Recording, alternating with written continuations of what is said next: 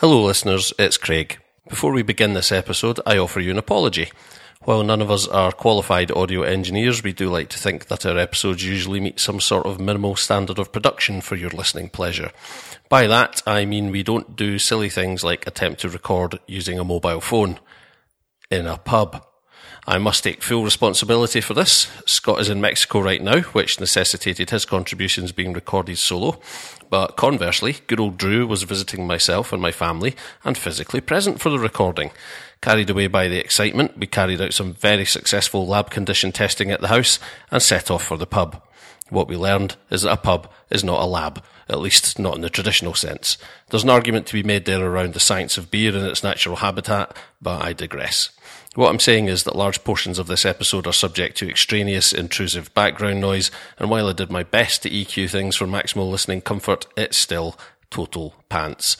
Rest assured we will resume something more like normal service in our next episode, and once Scott gets back from Mexico, he will no doubt practice some of the Cartel del Golfo torture tactics I'm assuming he'll pick up on me.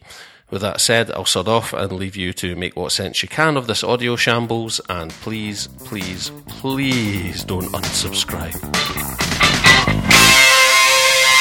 Photo film with Christine Slater. Photo film with the Terminator. Photo film will make you a hater. Photo film with the refrigerator.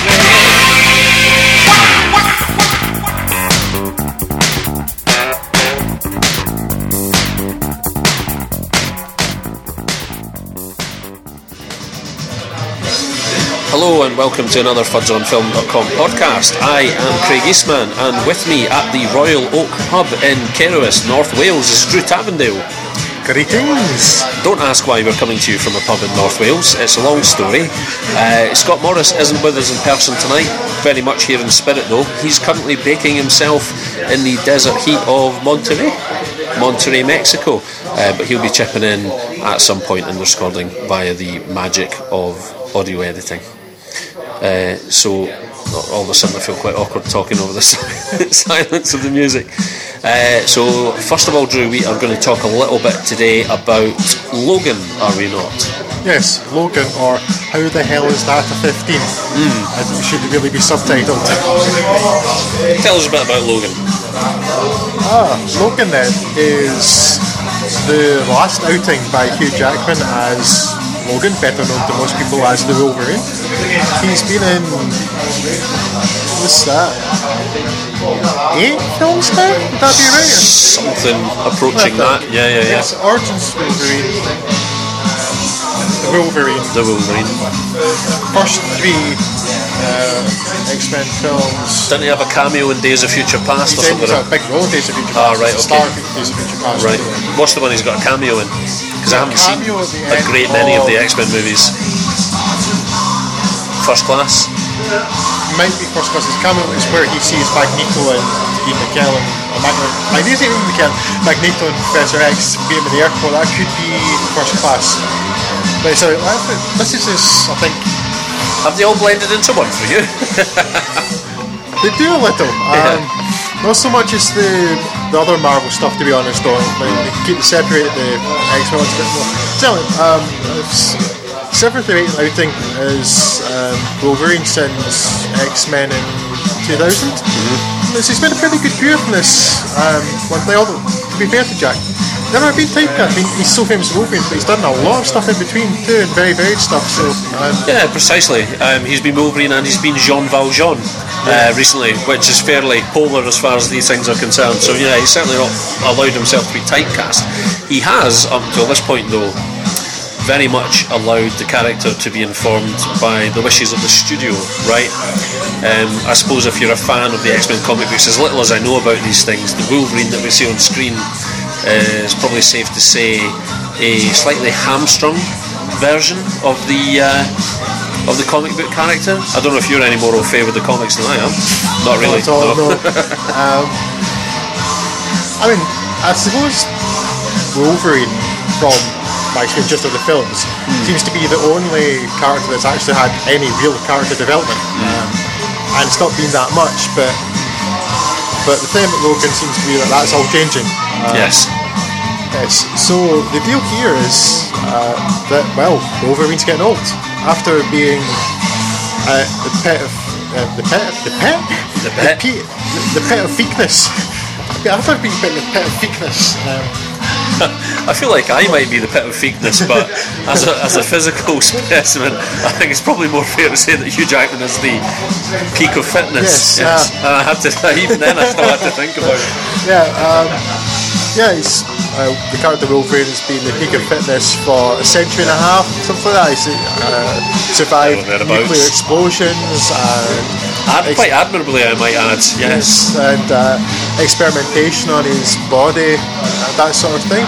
But here he is old and, well, he's dying really. We see he's grey hair, which you'd expect, and while he still heals, it takes a much more effort, and he's walking with a limp. So this is Old Man Logan. And while it's never quite clear why it's happening, I don't think it's spoiled. Logan thinks probably his body's been poisoned by the adamantium that was forced into him. The same thing that made him the unstoppable killing machine is killing the unstoppable killing machine. How ironic. Yes. This is set in the near future, 2029, I believe.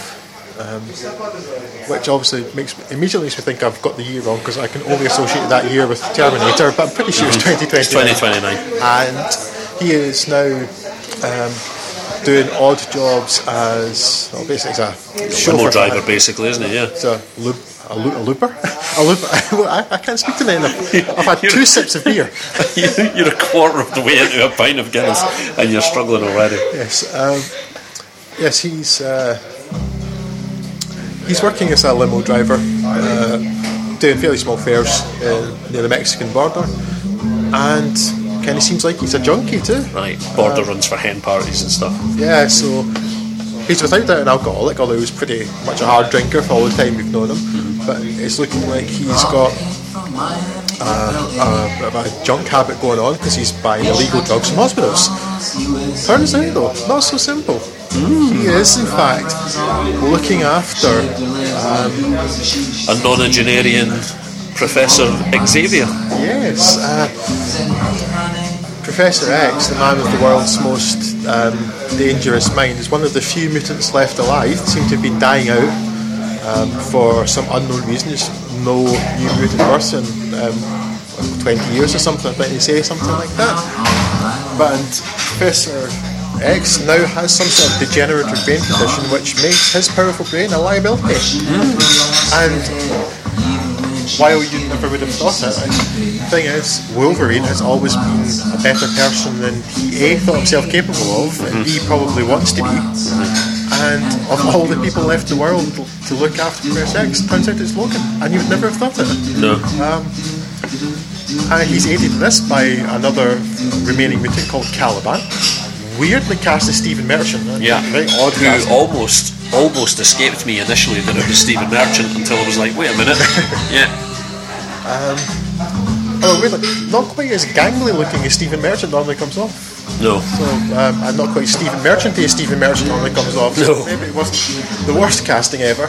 And he's basically just trying to keep Professor X safe, hidden, look after him, and then he's just slowly awaiting death. He's not in a good place. Until suddenly, against his will, he gets caught up in looking after a child. 10-year-old girl, to be precise. Who... It's not spoiling it to say the relationship, is it? Because it's kind of the point of the film, or... Don't say any more than that. Yeah. Okay,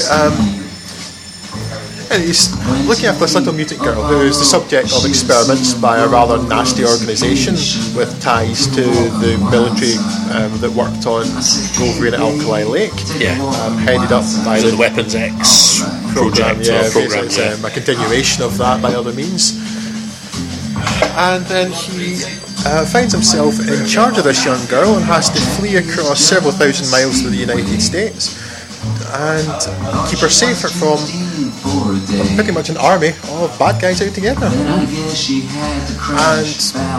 from that point on, it's really a journey of It's not so much self-discovery as self-acceptance, I guess, of Wolverine's mortality, of his relationship with friends, and about it's like coming to terms with like he's done bad things, but is he a bad person? Nature versus nurture, even some of that, those kind of elements are in there. It's basically Little Miss Sunshine if the family all had knives for hands and they were being chased by men with guns. It's uncannily like Little Miss Sunshine. Right? It almost is. In fact, now that I think about it, it's a fairly blatant rip-off, Drew. Yeah, Patrick Stewart is clearly Alan Arkin. Clearly. So basically it's a father-daughter road movie almost at that point, isn't it? And so let's just give away the relationship then. Note to self, edit. It's almost a family road movie then. Although to describe it simply as that would be doing it a great disservice, because it's also fairly action-packed, I'd say, Drew. And that would be an understatement, I would say. That action is frequent, and it is frenzied, and it is absolutely brutal. Yes. Because when I was referring to the character being hamstrung in previous movies, what appears to be the case here is that James Mangold, the director, with whom Jackman has worked as Wolverine on more than one occasion before, right? The Wolverine was James Mangold. He didn't direct X-Men Origins as well, did he, Wolverine? I'm not sure. I'm going to check that. Get that phone out, although I'd be amazed if you've got any signal up here in the...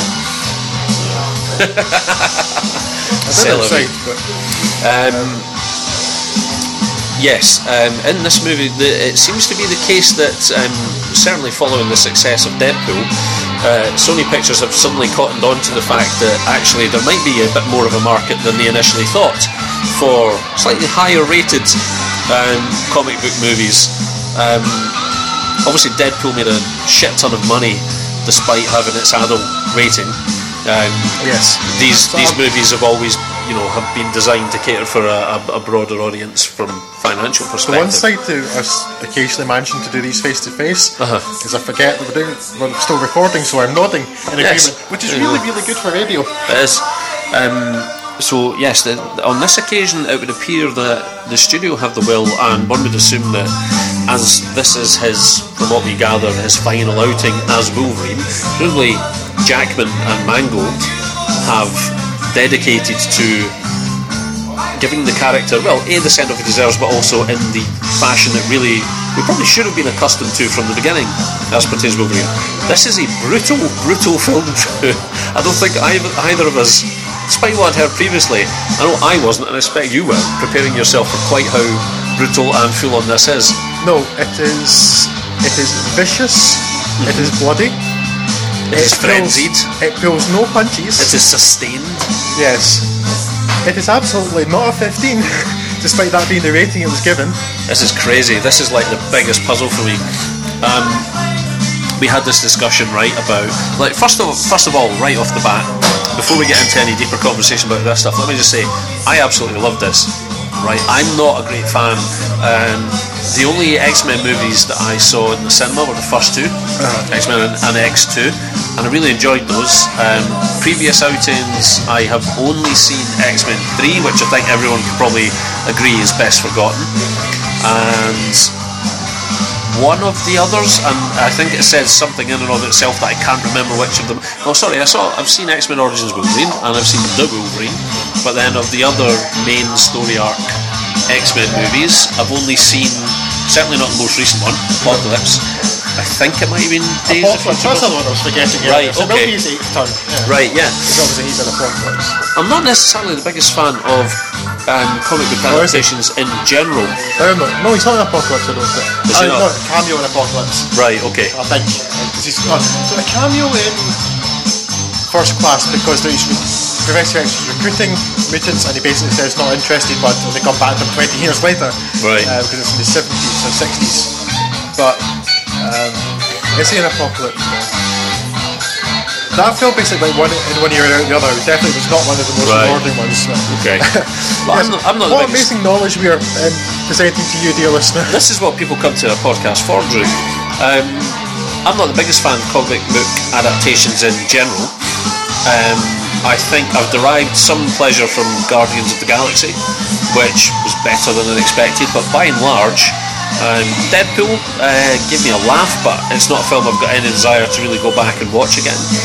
So I wasn't necessarily holding out much hope going into Logan, but something about it piqued my interest, and I've heard it variously referred to as, you know, an adult road movie, or, you know, closer in tone to something like a western, that kind of thing. Indeed, there are references to Shane all the way throughout it, and so my interest was kind of piqued, and I'm so glad that I went to see it, because I thoroughly enjoyed it. I feel like this is the first time one of these comic book adaptations has been designed to appeal to me, as opposed to a broader sort of family audience, right? But by Jove, what a price to pay. I mean, I don't know how, before we speak about the content in general, what's your feeling on it? I thoroughly enjoyed it. It is, I mean, if you look at something like, say, Watchmen, there's certainly more adult themes in that, and that actually had a rating that was more appropriate to it also. And although weirdly, I don't know why Watchmen had the same ratings, or was an 18, I can't remember for certain. I want to say it was an 18, because there's the Blue Wang. Yeah, and there's mentions of rape and stuff in it, but I don't really see why that's more worthy of a higher certificate than Logan. But no. That's we'll come to that. Yes. Yes, I enjoyed it a lot. I mean, and it's not just because the violence or the way the violence is depicted, but this is one of very few comic book films that feel like a grown-up comic book film. Yeah. And not just because of the violence or language or anything like that, because just the thematically, themes it explores and the way it explores them too. It's just, okay, I mean, it's not Citizen Kane, right? But the exploration of mortality and purpose and that sort of thing, and aging in this world where people are superheroes and nobody ever really dies and they never commit to any death, because remember X-Men 3, I know you say maybe best left forgotten, unfortunately my mind doesn't work that way, and X-Men 3 killed Professor X, but they couldn't even commit to that because they brought him back at the end credits. Really? And that's one of the things why I've just never been interested in the comic books, like the written ones. And yes, I know the commercial pressures, but it's like, it was like, oh, Superman's dead for the 800th time. Okay, great. Why would you care? At a certain point, there are the stakes don't really feel like the stakes anymore. This is the first time that I watched one of these movies and it feels like there are real stakes to be had. Yeah. So I enjoyed it immensely. And yes, for the genre, I mean, obviously, a comic book is probably more of a medium than a genre, because you could put loads of different genres in it. But within this fairly broad sweep of comic book films, then it is easily one of the most mature, most thoughtful, and most rewarding that I've seen. I like it a great deal. Yeah. I mean, there's certain elements of it that trouble me. Let's talk about the violence for a bit. Because for once I almost feel like this is a movie where the talk of violence is being underplayed somewhat, and I'm a little bit baffled by it, because they say it is brutal, it is frenzied, and it is often sustained, and we've seen levels of violence like this in films with this rating before, and it's always been granted by the BBFC on grounds of like historical violence and whatnot, right? And in this case the reasoning is fantasy violence, although when that fantasy involves basically knives that come out of people's hands, that's not too far removed from knives that people hold in their hands. That's basically just knives. That's basically just knives, right? But also the other bit we discussed, and when it came out, one of the first things I said to you that I felt was problematic about it was that you have a character who's a 10-year-old girl who is committing a great deal of these acts of knife-based, bladed weapon-based violence, and I'm not just talking stabbing people, I'm talking stabbing people through the head, repeatedly, frenziedly stabbing people in the throat and the face and stuff, decapitating people at certain stages, and also violence of that sort of magnitude is being committed against her. But because a couple of the people involved in this have regenerative powers, apparently this is only a 15 because that's fantasy violence. Because magic. Yeah, exactly. Because it's a context. You have people. I mean, I know. I mean, you don't see her the main character, this girl that Yeah. Wolverine's. You don't see her get hurt so much. I really think they could Very see people if shooting. and when, like it's very brief, but But it's yeah, implied. It is seen, but it's also more often it's implied that there's a scene where the other Wolverine we won't say much about is on top of her stabbing the shit out of it, right? Other times, I believe she gets shot at some point as well. As you say, there's another child in this who gets shot, not faithfully, man, but it's still a child getting so shot. basically, what you've got is people clearly trying to do serious harm. People trying to murder children. To children, and then children, and I mean children. There's a couple of children in their group who are older, and 15 or 16 sort of age, I would guess that. Yeah. But then yes, you have this. You have this horrific violence being perpetrated by children. It's like, oh, she's a mutant, but yeah, she's basically just holding knives. It's big bits of stabbing metal and chopping people's heads off, as you say, and just repeatedly hurt them. And then, that's not to mention the straight up, quite clearly non-fantasy stuff of real people being shot in the real heads with real shotguns. Is basically how it appears, yes. There are, and 15? again, so you've got a kid who's tearing people up with knives like brutally and graphically. You've got Hugh Jackman doing the same, and in the course of this movie, Hugh Jackman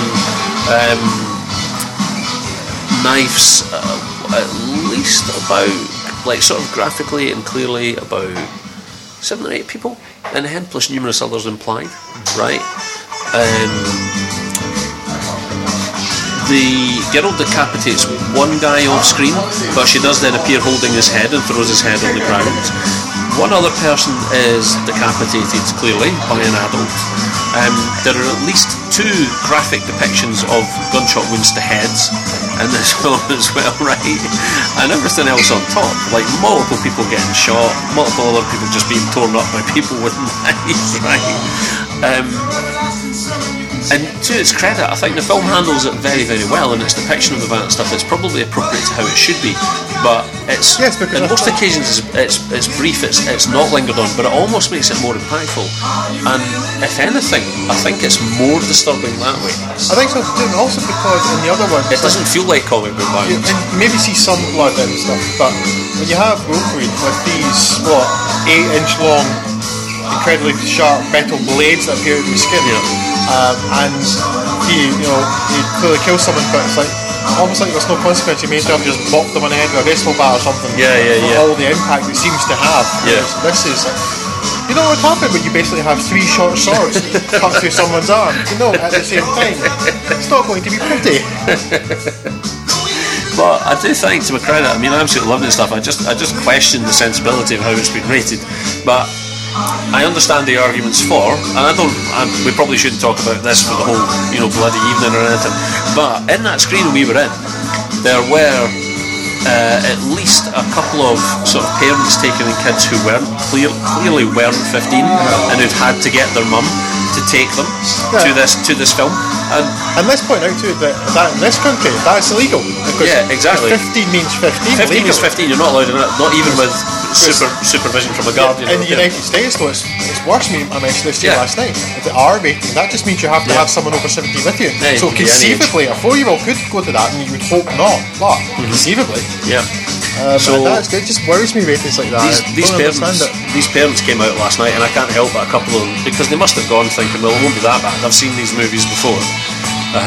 There's probably a couple of sweary words and a bit more violence in this one, and I think at least a couple of those parents must have come back out thinking, man alive, I have made a mistake tonight, and hopefully have learned from it. And I hope it is because, oh goodness gracious me, there was a booby, and not that man got knifed in the head. You're right.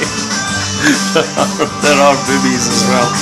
There's boobies and swearing. I don't mind seeing people get knifed in the head because it's made human body and potty mouths. Oh dear. Well, that's obviously the scene when the BBFC are bad for that, but still not as bad as the MPAA. It's a bang on about it because it's such a bugbear of mine, though. It's like that sex and swearing are bad, but violence is okay. It's like that's completely arse over tit about how that should be. You've got that so wrong. Yeah. But yes.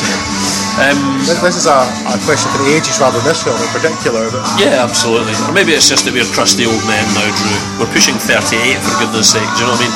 I remember when all this was Fields. But suffice to say, I thoroughly enjoyed Logan, and I spent a good deal of time today thinking about it, and I probably should have been working. And I think this is, by quite some margin, my favourite of the X-Men movies, certainly. And probably of the comic book adaptations in general that I've certainly been party to. So I look forward to watching it again. Yep. Yeah. Although can I point out as well that you expected, given some of the themes of the movie, Drew, and my prior form, and this is the one weakness, the one complaint I had about the film. I think you and I were both expecting me to be a wreck by the end of that film, and I wasn't. And I actually, the ending of it wasn't quite as impactful as I felt. The performances around that part, without saying too much, you can probably guess most of it, but didn't hit me quite as much as I thought they should have done. But it's a fairly small it's complaint. more there is of the characters involved at the end. One character, it didn't feel True. true. Yeah, it didn't feel believable that this one character we have is. The other one though, yes, maybe not so much the particular scene where the film ends, well, the real denouement, but in the rest, because of the rest of it, not even of all the people that were left to look after this person, be friendly to this person, it would be Wolverine. In terms of looking after Professor X and with this old man who's a danger and is wanted. And you went from this to Wolverine, so Wolverine's clearly matured, and then so you buy his emotional journey because it is in all the other films. One character seems to have changed at all. Really, nobody ever changed. Well, once you add in maybe the first class timeline that you see that Professor X started off pretty arrogant and changed. Yeah. Magneto never so much, but Wolverine was one character who just he did seem to everything's develop. been invested in this character because the studio cottoned on pretty quickly to the fact that he was the big show. Yeah, he was Fans of the already comic popular books, he was anyway, the one that people were excited but about Hugh Jackman seeing did such a good most of all job. in movie, and Hugh Jackman has done a bang-up job within the limitations that he's been constrained by, and this is the first film, unfortunately, where obviously he's been properly unleashed, but it's, you know, he's the only one who's had any spin-off movies, right? That in itself says something. But what was your point? What were you saying before I really interrupted? I was just heading saying somewhere yes, with that. That for one character, I didn't really buy the emotion that that scene sort of dropped in there. See, I didn't really buy it for either of them, because that one character you're talking about, I thought it was like emotionally turned on a dime right at that very end, and I didn't really buy that either. But yeah, of the two, that was the more it wasn't so much that end bit, but just the emotional climax. Yeah. This bit with Wolverine. Clearly, I'm talking Wolverine, but it's more just it was from the rest of it that he had changed. He sort of realised the value of family and friends and stuff. Because I'm just feeling just how the film began with it him took its looking time about after it, like this guy. But, so I buy that he has some sort of emotional climax. The other bit is just written in rather than earned. But other than that, thoroughly enjoyable film. I'd watch it again. It's, I mean, I don't know what this says about me, but with the ridiculously brutal stuff, most of that had me giggling because it just. I was super impressed by it. I think it handled it in exactly the right way. It's it's like an incredibly brutal attack of knives to somebody's head. It's like, you know, some people go. Those opening 5 minutes, right? It was like, right, okay, this film set its stall out pretty early. I wasn't expecting that level to be sustained. Yeah. And I still think that some of that is just funny because it's so brutal. Not in a kind of hysterical, funny way. It's amused me a bit. Well, the only thing missing were like captions appearing over people's heads saying things like "Gark" or stuff like that. Do you know what I mean? With 7 exclamation marks. Yeah, thoroughly enjoyable. It's not really a lot negative I have to say about it. No. I felt it was a little long. A couple of the emotional beats I felt didn't ring true. That family dinner table scene as well, there was a part of that felt a little bit forced for me. But overall, pretty solid stuff. Yeah, but even at that moment too, there's some of there are. Cause because it calls back to other stuff, and like when you see, because you know that Professor Xavier is not the person he was. Yeah. But there's a wee bit of irony and a bit of humour in the things he seemed to rope for, and you can see just catching him, and it's like, yeah, because there is a relationship there, and there's a shared history, and you know they don't always get on, but they do care of each other, and it's something that those emotional beats really worked. It's more the stuff that outside of them it felt a bit forced, with those two I felt that worked. Yeah, that did they work. do have a relationship, and it's been a long time. It's like Steptoe and Son. Do you know what I mean? But there we go. So I think it's safe to say we both thoroughly enjoyed that. Well, while this beguiling atmosphere at the Royal Oak in Caerhus interferes with proceedings, shall we afford Scott the opportunity to talk about, what film was he going to talk about? Certain Women? Certain Women, yes. Certain Women. So. And we'll also leave him to introduce another movie, which was The Founder. The Founder. We're going to go and refill our glasses, I think, and we'll be back with you in a bit.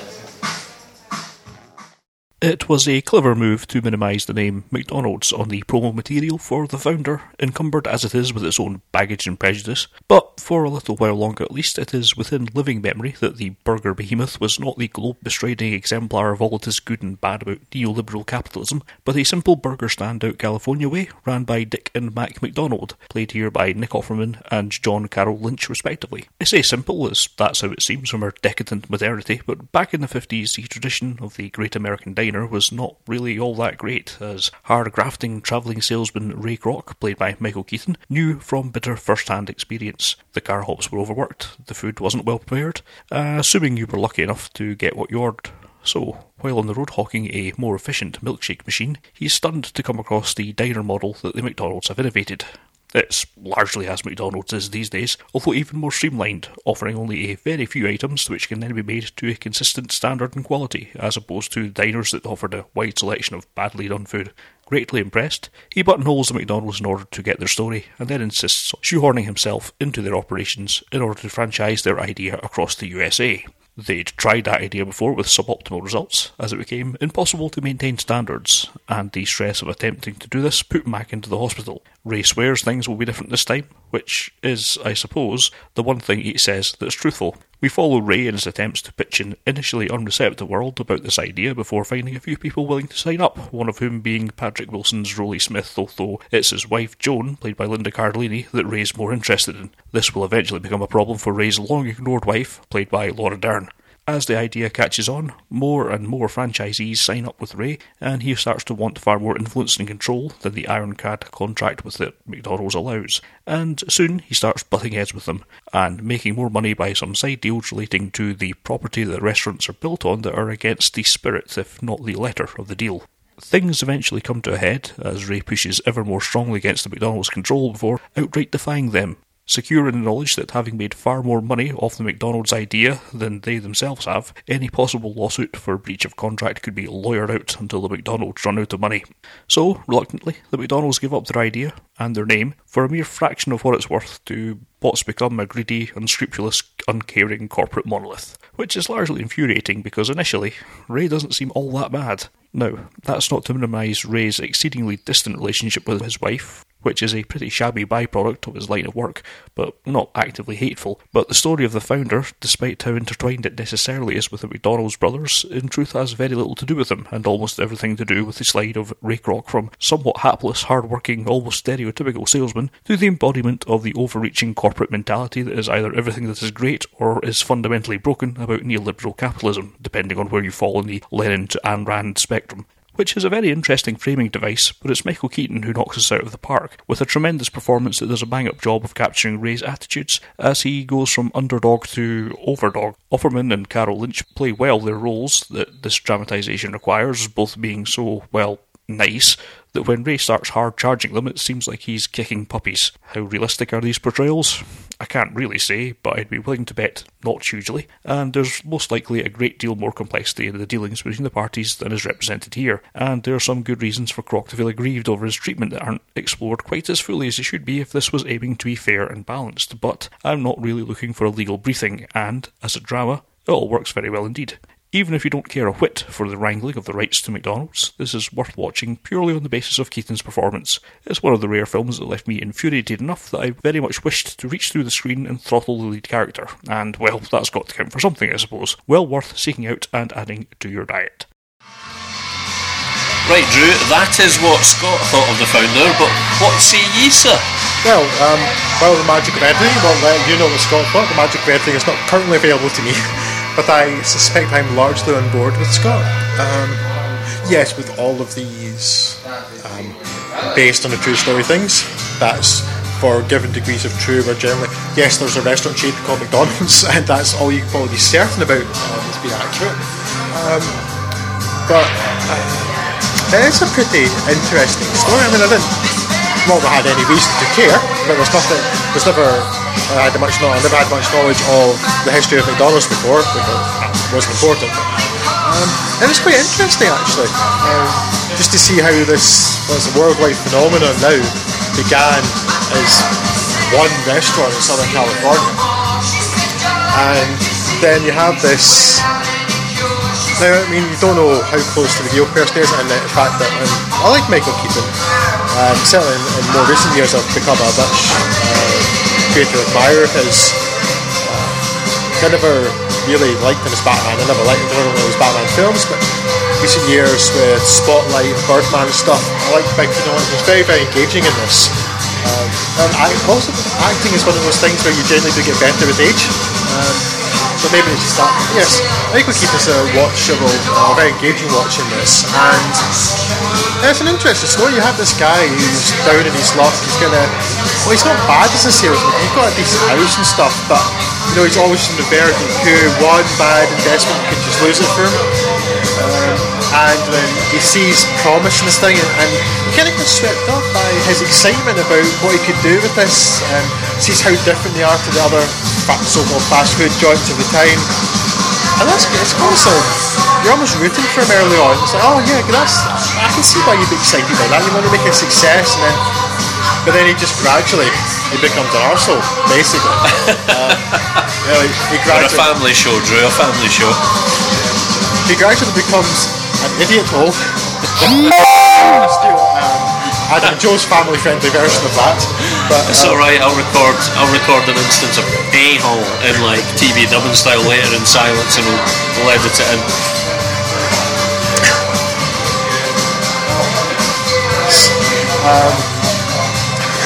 Now all I can think about is meeting a stranger in the Alps.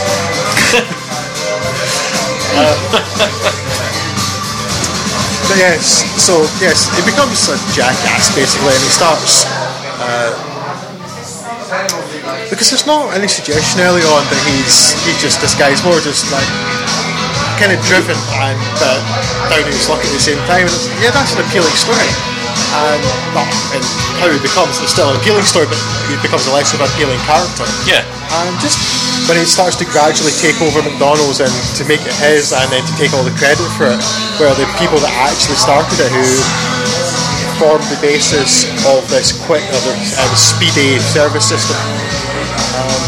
And it just, as the film goes on, you begin to hate Michael Keaton more and more. And I suspect Scott may well have mentioned this, but the way he put it to me when we talked about it a few weeks ago was, by the end of the film, he basically wanted to reach in the screen and punch him in the face. And my feelings weren't quite as strong as that, but he does do a very good job of totally turning how you feel about this guy. You start rooting for him. He's the little guy, he's the underdog, and he's kind of down in his luck, and he sees this opportunity and thinks, great, they're going to work together. And then by the end, he's built this massive corporate empire off of someone else's work and stolen out from under them. So it comes on as a pantomime villain by the end, so it's like, boo, yes. It's Michael Keaton's great. Really entertaining, pretty interesting story for given values of true, as always. There's always that divisor, but I mean, it probably doesn't matter that much. It's not set out to be a documentary, and it's just an engaging story about one of the world's most recognisable brands.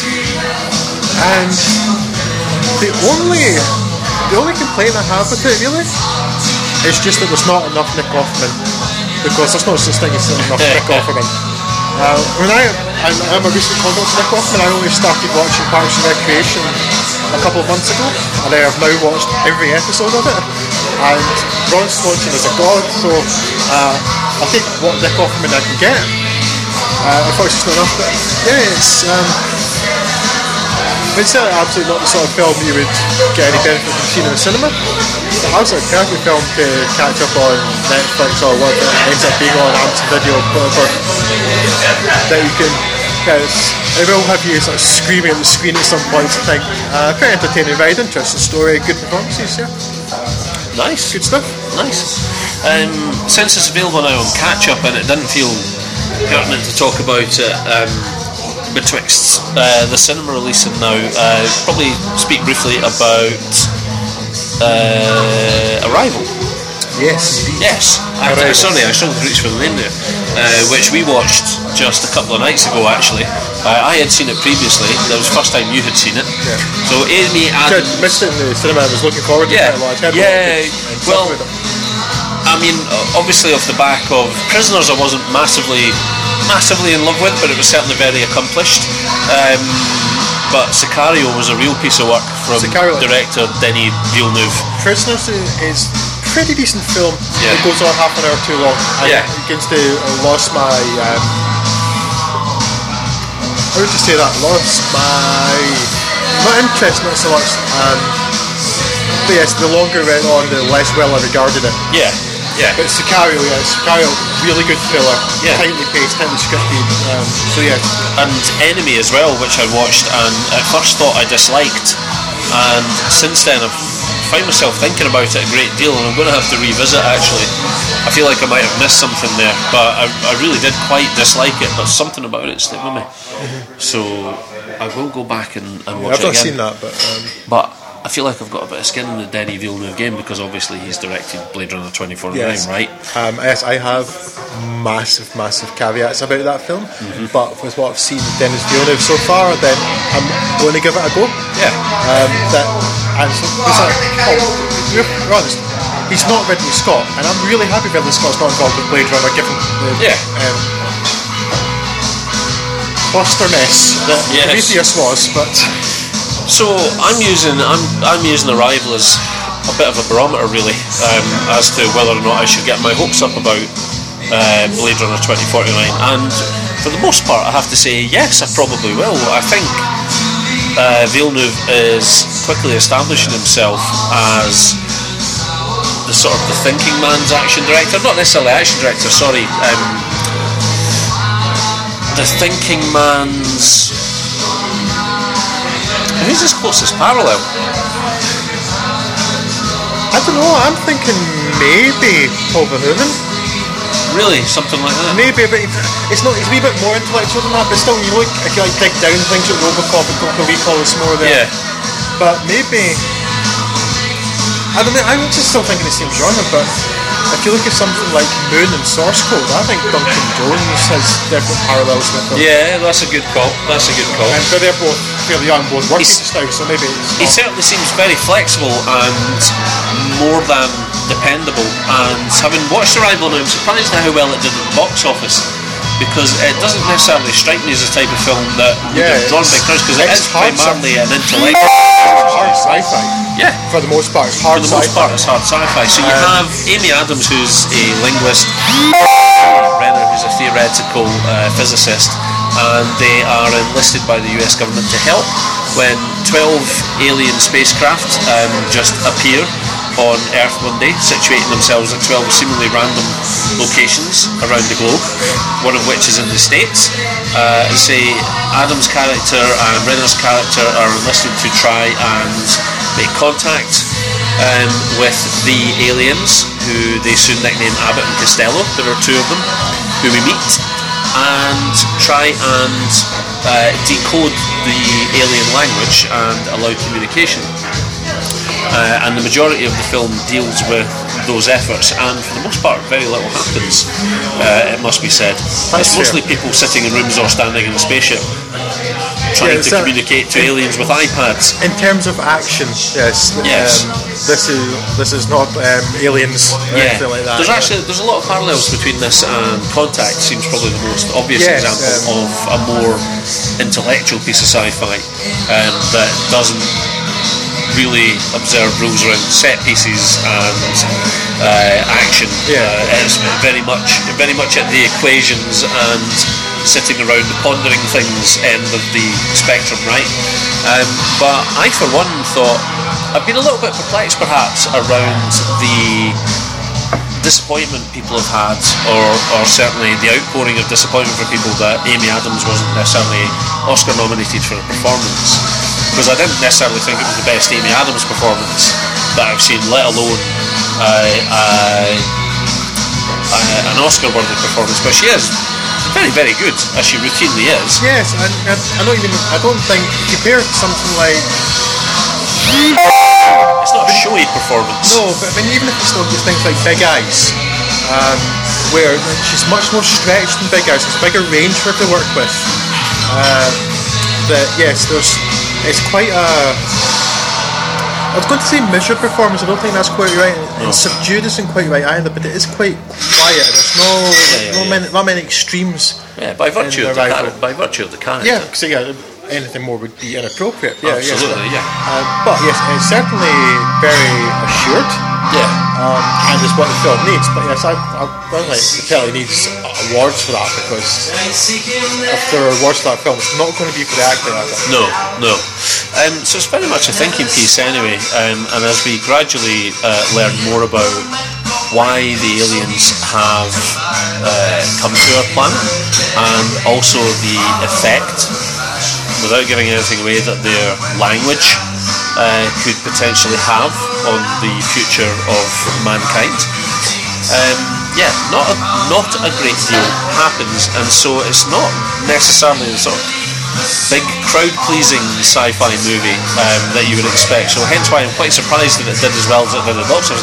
But I'm also massively glad that it did, because once again it proves that if you treat audiences with a bit of respect, there's that cliche. Sorry to interrupt you. No.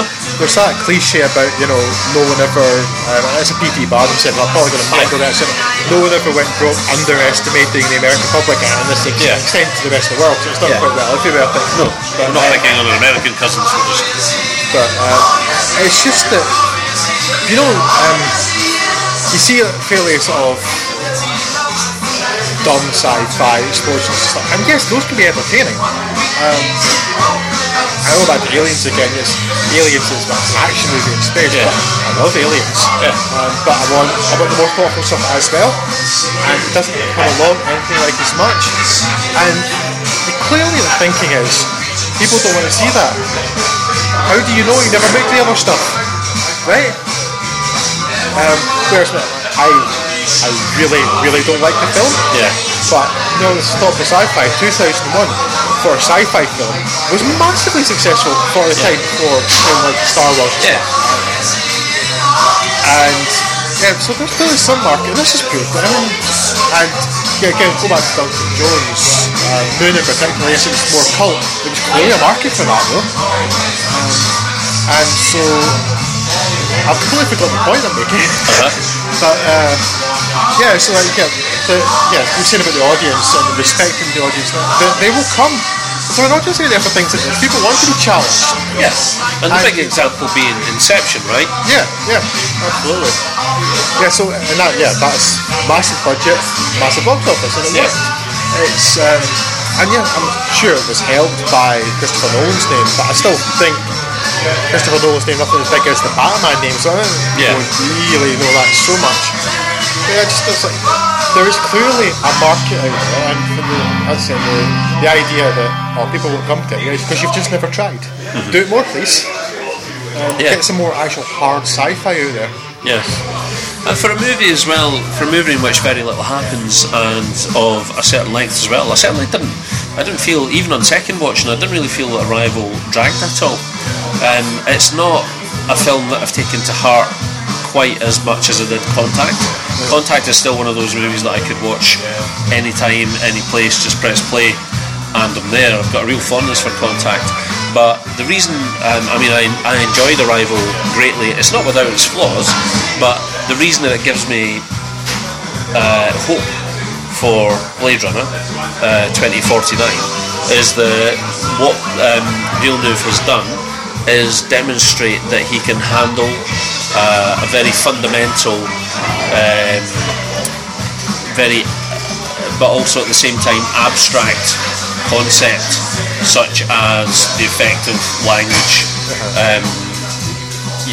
In the same way that the Blade Runner obviously deals with pretty fundamental but abstract concepts of, what actually differentiates us, what makes us human. Yes. Right. Okay. Nature, existence. Yeah, but necessarily quite abstract probably for a general audience, and he's shown that he can handle that within the framework of a large budget sci-fi movie.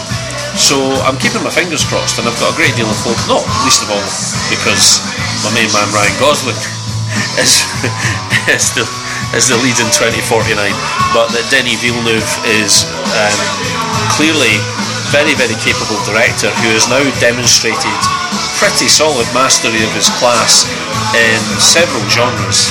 A fairly broad spectrum. He's proven himself a capable pair of hands, and I mean, given Ridley Scott's form of late, then I'm certainly more hopeful about it being in Villeneuve's hands than his. Yes, especially having seen Alien Covenant trailers or Prometheus. Yes, before Logan. Yeah. Prometheus Redux, Yeah. Sorry, can I just pop back? I meant to mention this when we talking to Logan. Now you've mentioned that. That apart from it being tonally woefully misjudged, this nonsense of having a trailer inside the actual film, that can sod off right now. Let's not let that be a trend, please. Yeah. A Deadpool trailer actually inside the start of the film. But back to Arrival, Drew. No, just allow me to rant. That can sod right off. No, please carry on.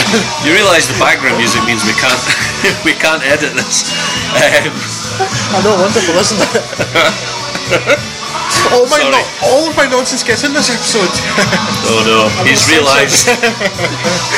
I was hoping this moment. Now I've got the hiccups, man. And I can't edit those out either. Arrival, really, really liked it. I wouldn't say that I loved it, but I really, really liked it. And undoubtedly I will come back to it again. I must stop nodding, Craig. Yes, you must. I did pretty well to suppress that hiccup there. But I believe now Scott is going to ruminate a little on a movie. I almost made it without the hiccup. Don't get to tell people Scott is going to ruminate somewhat on Certain Women. Certain Women was pitched to me by the slick, silver-tongued salesman of the American Airlines in-flight entertainment system as the intersecting stories of three women blazing their own trail in small-town northwestern USA. This is what we used to call a lie, although I suppose it's just an alternative plot synopsis these days. To the best of my recollection, the three strands of the narrative do not come anywhere near to each other, which I believe makes them anti-secting stories. In our first strand, Laura Dern plays a lawyer, also named Laura, representing Jared Harris's Fuller, who's refusing to take her advice that there is no basis to sue for further workplace accident compensation after previously accepting a lowball offer. She has cause to wonder about institutional sexism when her second opinion from a male colleague is accepted without the months of questioning she received, but the kicker to all this comes when Fuller snaps and takes a security guard hostage at gunpoint in his former place of employment. Laura is called to act as a negotiator, the totality of which I assure you is a whole lot more low-key than a quick recap makes it sound. The second strand sees a young family headed by Gina, Michelle Williams, and Ryan, James LaGrosse, attempt to buy a quantity of sandstone from Odoaf Deep Space Nine, Renee Auberjonois, who appears to be on the cusp of some form of dementia, and that's literally all there is to that strand. The final story is often incorrectly stated as centering on Kirsten Stewart, although the real protagonist is the strangely unnamed on IMDb The Rancher, played by Lily Gladstone, who is, and stop me if this is a shock, a ranch hand, specifically a temporary winter one, with no roots or friend in the microscopic town that she finds herself in. Lonely, she drifts into a late-night class being taught by Stewart's Elizabeth Travis, a lawyer from a town about a 4-hour drive away, who is very much having second thoughts about the whole teaching gig. Over the course of a few weeks of the post-class trip to the diner, the rancher tries to strike up at the very least a friendship with Elizabeth, who's clearly not that into her. Between these one-sided conversations, really more of a moaning session on Elizabeth's part, the rancher goes through the repetitive motions of looking after the horses. The closest this gets to drama is when Elizabeth quits the class and the rancher impulsively decides to drive to Elizabeth's town to track her down to say hello. Which she does, then she goes back to the ranch. Now, writer-director Kelly Reichardt has some chops for her, to be sure. The characters are well drawn and believable, and the isolation and distance of the characters and locations conveyed well by shots that aren't necessarily the most obvious to select. It's attracted a talented cast, whom I'm generally quite fond of, and also Kristen Stewart's in it. But to be fair, even she's eminently believable in her role, and I can't find flaw with the cast as a whole, with Laura Dern giving a particularly strong turn. Furthermore, I'm sure there are people who either find themselves dealing with the isolation of small-town life, or who do not receive the professional or familial respect that they are clearly due, be they male or female, that will find something to connect with in certain women, although I'm not sure how much everyone else will get from it though. The pacing, as you've presumably already inferred from the recaps, is necessarily sedate. So sedate, in fact, that I fell asleep while watching it and had to rewind an hour of it, although that's perhaps more a reflection on the conditions of my watching it rather than the quality of the film. However, I do have a fairly high tolerance for the glacially paced, and this is close to my limits, so it may well prove too much, or rather too little, for general audiences. The Bechdel test remains disappointingly relevant, and while it's nice to see a film fly over that bar, I can't cut it any slack for, well, not really doing or saying very much. It's not that the observations it's making about the attitudes of men towards women aren't valid, but they're the same ones that have been obvious for decades at the very least. I suppose, until that changes, it's important to keep bringing them to the fore, but I doubt that certain women is going to do much to change attitudes. It's really more of a choir-preaching exercise. I can see the reasons for this having been warmly critically received, but it's also quite clear to me why this is a limited release. A double bill of this, and nigh on any major studio general audience film, would be quite the style clash. Still, this is a warning in search of a problem. It's the sort of film you're only likely to have heard about if your cinematic tastes skew in its direction, and if so, you'll probably like what it offers up. If, however, this is the first time you've heard of certain women, I'll lay decent odds on you best leaving it alone. So anyway, now that Scott has told us about certain women, let me redress a wrong. Drew is super peeved at me because I didn't let him have a say on Arrival. So Drew, what did you think of Arrival? It was always planned this way, structurally. Also, after a moment, or unfortunately several moments to recover, because apparently in the last couple of hours I've reached the age of 90 and I felt like I almost dislocated my own shoulder, scratching my back. Cool. Because I am old and broken. Yes, I've had so much to add to what you said, Craig. But yes, just it's refreshing to see that sort of, it's not the hardest sci-fi, but that sort of hard, fairly intellectual sci-fi, lack of huge action set pieces. You mentioned Contact, that's absolutely what I was thinking a lot when I thought of that. Some similar events in it too, similar ideas too. Very different ending though. I know the ending of Contact feels like a cop-out to a lot of people. I'm still not sure whether I think that or not, so many years later. The ending of this film, I don't want to spoil it, the ending of this film is the only thing that really took the shine off this for me. I was enjoying it a lot. I like the concepts, the ideas and the way it was approached. And I like, when stupid decisions were made, is because of like idiot politicians and stuff. Yeah, petty international posturing and yeah. But the people actually on the ground were at least trying to resist it in a way, but not just like Forrest Whitaker's character wasn't just being like the yes man for Washington. I'm not going to do this now or something. It wasn't quite as black and white as that sort of character so often written. It's like, it's the military person who's going to say, "Oh, shoot everything now because I've been told," So I like the characterisation. The only thing that for me took the shine off it was the end, because it was for me getting dangerously close to now magic. Because the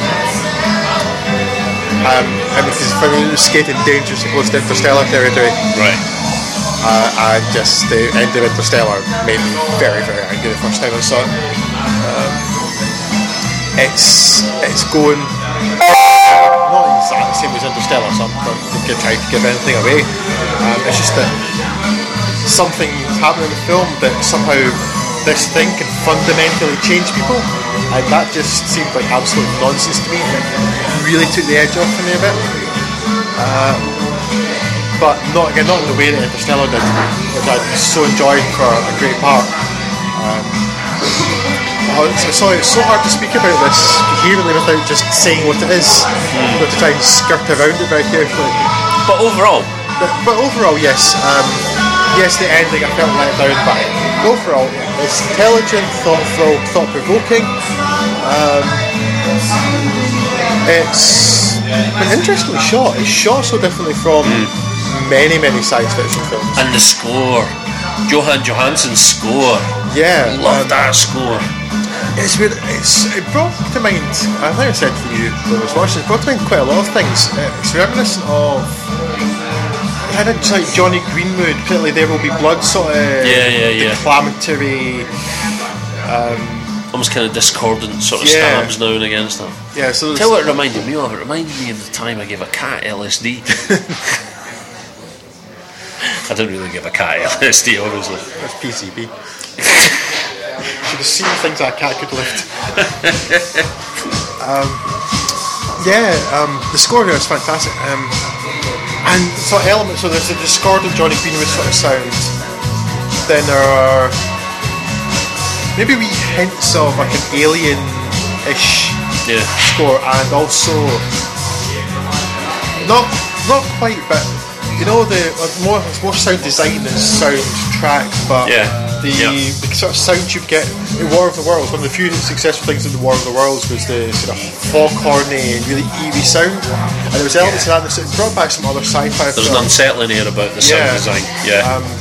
And it's really good atmosphere just from the sound, and that really is so important. But it didn't feel out of place. Sometimes you'll find that a film will try to kind of force something on the soundtrack and it doesn't fit. Here it did. Yeah. But at the same time, it wasn't just being ominous. It was kind of mysterious and otherworldly, but not necessarily threatening. Yeah. Unknown, but not necessarily threatening, which fits in so well with the film. So, like, yes, the whole point being about, are these aliens here to do us good or bad? That's what we need to know, and what nobody can agree on. Because different cultures have taken different approaches to finding it, which means they get different answers. So that's really interesting. So maybe something I would like to see explored a bit more is the different approaches other people were taking, and how that could make a 2-hour film very easy. But how the approach people start off with can affect the scientific results you get back, and how it could prejudice them. But yes, thoughtful, well acted. And again, there's nobody. Jeremy Renner's fine in it. Forrest Whitaker, very generally pretty dependable. And Amy Adams is great. There are no like standout awards worthy performances. The film is more about atmosphere and sort of calm intellectualism. And actually, the speed at which they uncover this alien language is unbelievable. As I said, we were watching it. It took 1,000 years for people to work out what hieroglyphics meant. Smartest people on the planet, and they couldn't do it until they found the Rosetta Stone. I still can't understand people from Dundee. Yeah, but Craig, who can? But yes, and in that necessarily accelerated process, it's a bit thoughtful intellectual pursuit, and the way they were approaching it had something more to do with actual science and scientific method than so much. And it's the fact that yes, there's some intelligence in there, and it treats its audience with intelligence, and that alone is enough. That's rewarding in itself, and it's quite clear a film that not everybody's going to enjoy. And then not just for the lack of shooty bang or anything, that some people will find it a little slow. And that's okay, well, not every film has to be for everybody, but I think if you want something science fiction, but separate from so much of it, so much of like the action stuff that has predominated cinemas for so long, that it's really rewarding to watch. And definitely I would recommend seeing it.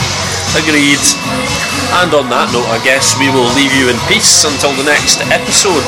I, for one, have currently got no access to data on my mobile phone to check what anyone might or might not have been saying on Twitter. So if we've had any comments from you guys in the interim, I promise we'll get back to them in the next episode, but bear with us for now. When we're out of the Faraday cage, the pub. Yes, but in the meantime, thank you very much for listening. I was Craig, Drew was Drew, Fare thee well. and Scott was Scott.